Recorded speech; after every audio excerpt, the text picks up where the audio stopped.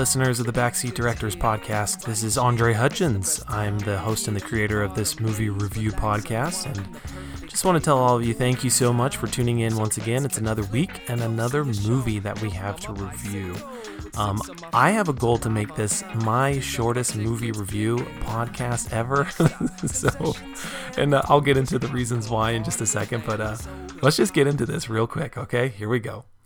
Okay, so the movie that we're going to be discussing and reviewing today, I can't stop smiling, but the smiling is due to my laughing just because of how insane this movie is. But the movie that we will be discussing today is called Serenity, and not to be confused with the 2005 cult classic sci-fi film Serenity.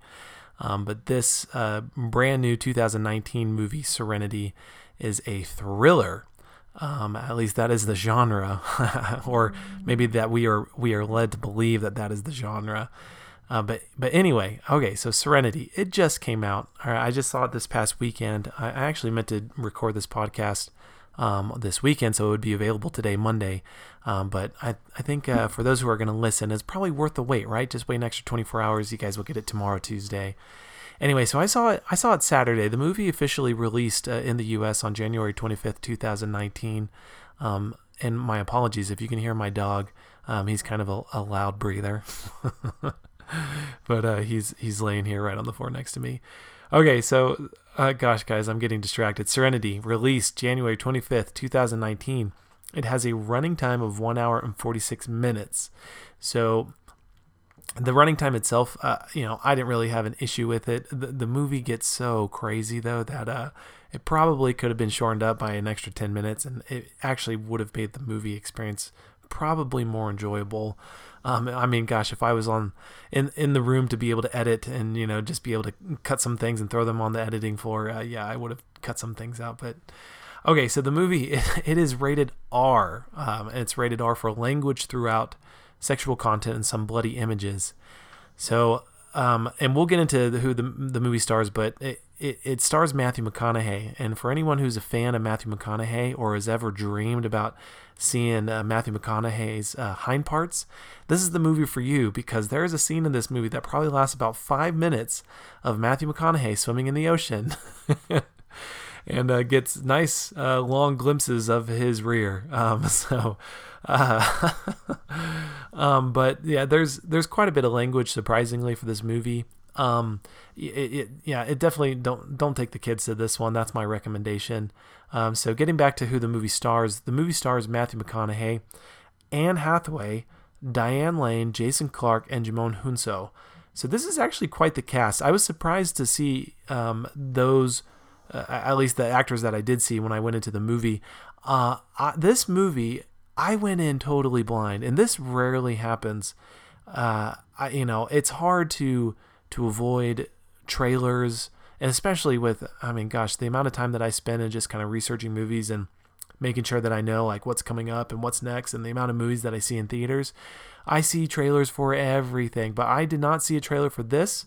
I did not seek one out. I avoided reviews, and I just wanted to go into this blind. And so this past weekend I went in, saw the movie, and surprised to see this cast. Anne Hathaway, I know she has somewhat of a reputation. At least my experience with her and my opinion of her as an actress, and many other people that I've rubbed shoulders with within this, film community. Either people really like Anne Hathaway or they don't. And I might be one of the few who, doesn't really mind her. It just depends on kind of the movie she's in and the role that she's given. I was a big fan of her movie that came out. It either came out in 2016 or 2017 with Robert De Niro called The Intern. Love that movie. I actually thought it was really good. I thought she was great in it too, but Anne Hathaway in this one is, I can't really fault her too much. It really just the plot and the lines that she was given. I think maybe she did the best that she could, but gosh. And Matthew McConaughey. You think of these names, right? You think of these names, and I think you would probably expect a decent film. I'm not saying a great film or a classic or a masterpiece or any, other adjective that you'd like to describe a really, really good movie, but a decent movie. Jason Clarke, I think Jason Clarke he is a seasoned actor, and I think he does well in most of the movies that I've seen him in. And gosh, this movie was so crazy. This movie was insane. Okay, we'll get into that and just what this movie's about in just a second. Let me just get through these details, okay? But the movie, so Serenity, it's an original screenplay. So this is an original story, and the story was written and it was directed by the same guy, Stephen Knight, a British director. This is actually only his third feature film, and then it's his most recent film since 2013. So he hasn't directed a full-length feature film since then. And that movie back in 2013 that came out was a movie starring Tom Hardy called Locke. One that I haven't seen, but friends of the podcast have told me that they have enjoyed. So, I've seen some other of his credits on IMDb. Most of them are TV shows. But most of his credits are for his work in contributing to the writing of stories within TV and movies and things like that. So he, as a director, he's probably still getting his feet under him. And so I'll tell you one thing that I really liked about the movie, and this is probably the one thing that's going to stand out to anyone who's somewhat paying attention to the movie, or at least all the aspects of the movie. And what I mean is the film score. And I thought the film score was actually striking and beautiful and memorable for a movie that might be memorable for all the wrong reasons. One of the right reasons that it is memorable is this film score. And it was composed by the upstart Benjamin Wallfisch. And so Benjamin Wallfisch, if his name sounds familiar, is probably going back to his work that was done in 2017, where he really made a name for himself with some really good film scores, first coming from the movie It. And then he also co-composed the music for Blade Runner 2049 alongside the legend Hans Zimmer. So I think Benjamin Wallfisch, he has established himself as a fairly reputable film composer, film composer. And so I fully expect to continue to see his name plastered on a lot of these original scores for these movies. But I liked it. I mean, if anything that I can, say positive about this movie, it is Benjamin Wallfisch's work on the film score. So the movie had a production budget of $25 million. It's pretty small. The sets and the location where the movie is filmed, it's really pretty. The movie takes place on some small fishing islands, or a fishing island. And we're probably meant to believe that it's somewhere in the Caribbean, but just really pretty, but, fairly simplistic in the sets and things like that. I liked the locations. And so anyway, in its opening weekend, the movie only grossed $4.8 million domestically. So just here in the U.S., at this point, the studio's probably hoping that they can just get their money back in terms of what was put in for the production. And I think it has a chance to get there, but we'll see. We'll see. All right, guys. So this movie. Okay, so this movie, it starts out. You meet Matthew McConaughey. He's the captain of a charter fishing vessel. Where he and Jimon Hunso, who's his, his first mate on the ship. They take out tourists. They pay for some deep sea fishing trips, and so that's how he's making his money. But in the first 5-10 minutes of the movie, you learn that Matthew McConaughey, he is obsessed with trying to catch this fish, and so like all great fishing stories, and people that are within books and lore and movies and everything, there's always that one fish that the person is trying to catch, the one that always gets away, and the one that in this movie Matthew McConaughey obsesses over. It's a tuna, and it's the same tuna that he's been trying to catch for quite a while, and so in the first 5-10 minutes you find out that it's like his life passion. This is like the one thing that is driving him day and night. It is his obsession about catching this single tuna fish. Okay. And, as the movie progresses, and you begin to see just kind of the life on the island, small island, fictional island called Plymouth. And just a laid back community, and just how Matthew McConaughey makes his money. Takes people out during the day and comes back, gets drunk at night, and wakes up and does the same thing over and over again. All right. But it's not until Anne Hathaway, who is his ex-wife, shows up about a third of the way into the movie, and you begin to learn that, obviously they have a past, and this past is going to come back and haunt Matthew McConaughey. They have a son together, and he is estranged from his son. But Anne Hathaway makes a proposal, and I'm going to get into just some minor spoilers, so just a heads up, okay? Just because I have to give context to what this story is about and how insane it is, okay? But anyway, so Anne Hathaway makes a proposal to her ex-husband, Matthew McConaughey, that one, she remarried, but she remarried a very wealthy but very abusive husband. And he not only is abusive to her, but also to their son. And it's to the point to where Anne Hathaway, she fears for her life. And so she proposes to her ex-husband for a very large amount of money.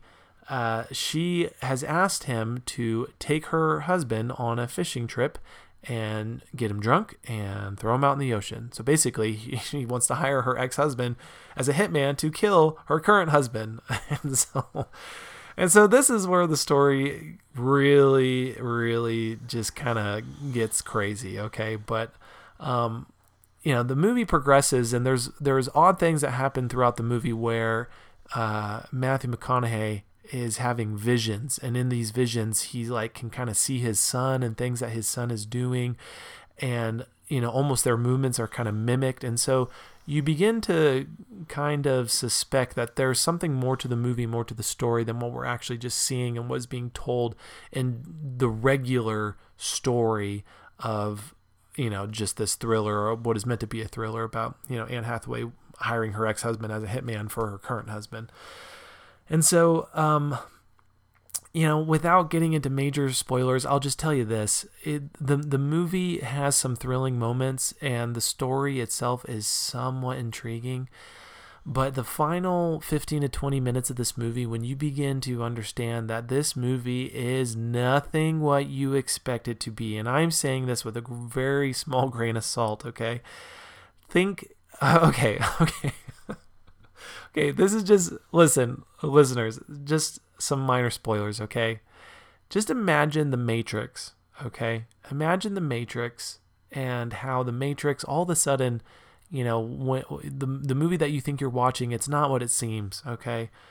And there's really no way to underplay how just bizarre and just crazy this movie gets in those final 15 to 20 minutes, okay? And I actually tweeted this out after I saw the movie, but there was a movie that came out in 2017 called The Book of Henry. Okay, this movie was so off its rocker that I think most people that saw it were just, their jaws were on the floor while watching the movie, just asking themselves, is this even real? Is this happening?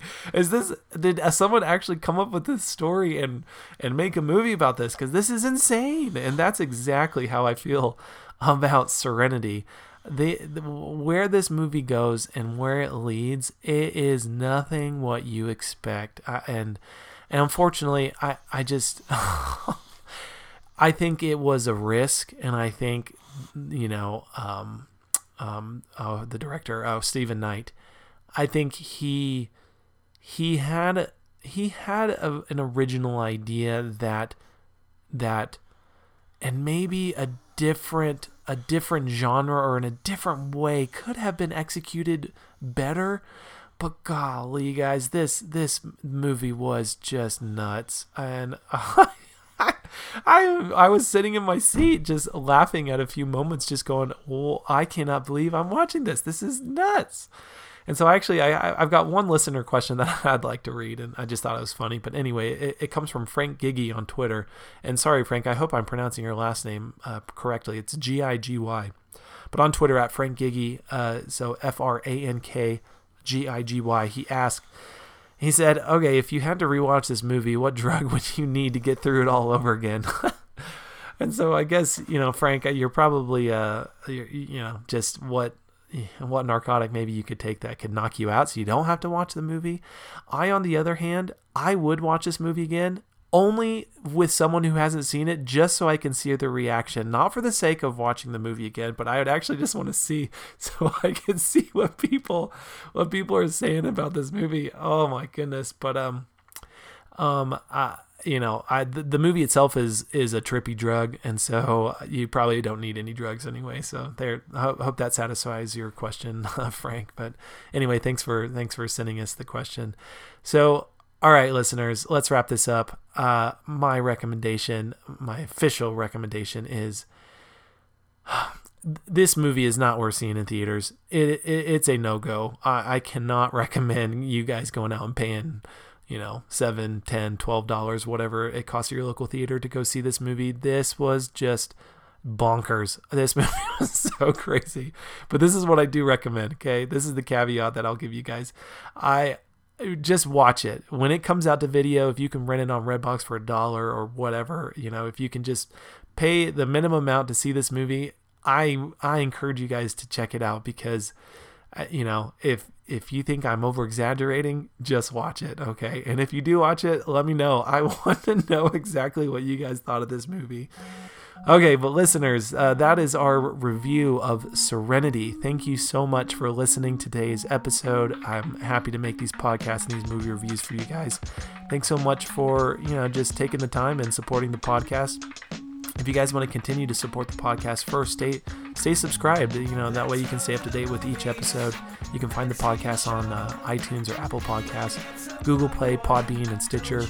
And leave us a review. Let us know what you think of the movie or what of the podcast, and I'd love to know your guys' thoughts. But those reviews really help, and I would greatly appreciate if you guys can leave us a review on Apple Podcasts. But until next week, guys, we'll have a great week, and we'll see you next week at the movies. The Backseat Directors theme song is Let's Go to the Movies by Ozo Motley. You can find the album, Ozo Motley Presents Ozo Kids, and all of their other music on iTunes. Join the conversation online and follow Backseat Directors on Instagram, Twitter, and Facebook at The BD Podcast. Number one to catch the show. We find our seats, the perfect road. Why? It's the perfect day for a movie. Let's go see a show. Let's go to the movies and see a show. We'll get some popcorn. Don't you wanna go? Yeah! Let's go to the movies and take some friends. Never leave early. We'll watch it till the end. It's movie day. Yeah, the time has come. So many different types of movies we can all choose from. There's action, adventure, animation, and comedy. There's sci-fi and westerns and classics, documentaries. So many options, so much variety. There's a perfect movie for you and him and her and me. So find your seat in the perfect row. Sit back, relax, kick up your feet, and turn off your phone.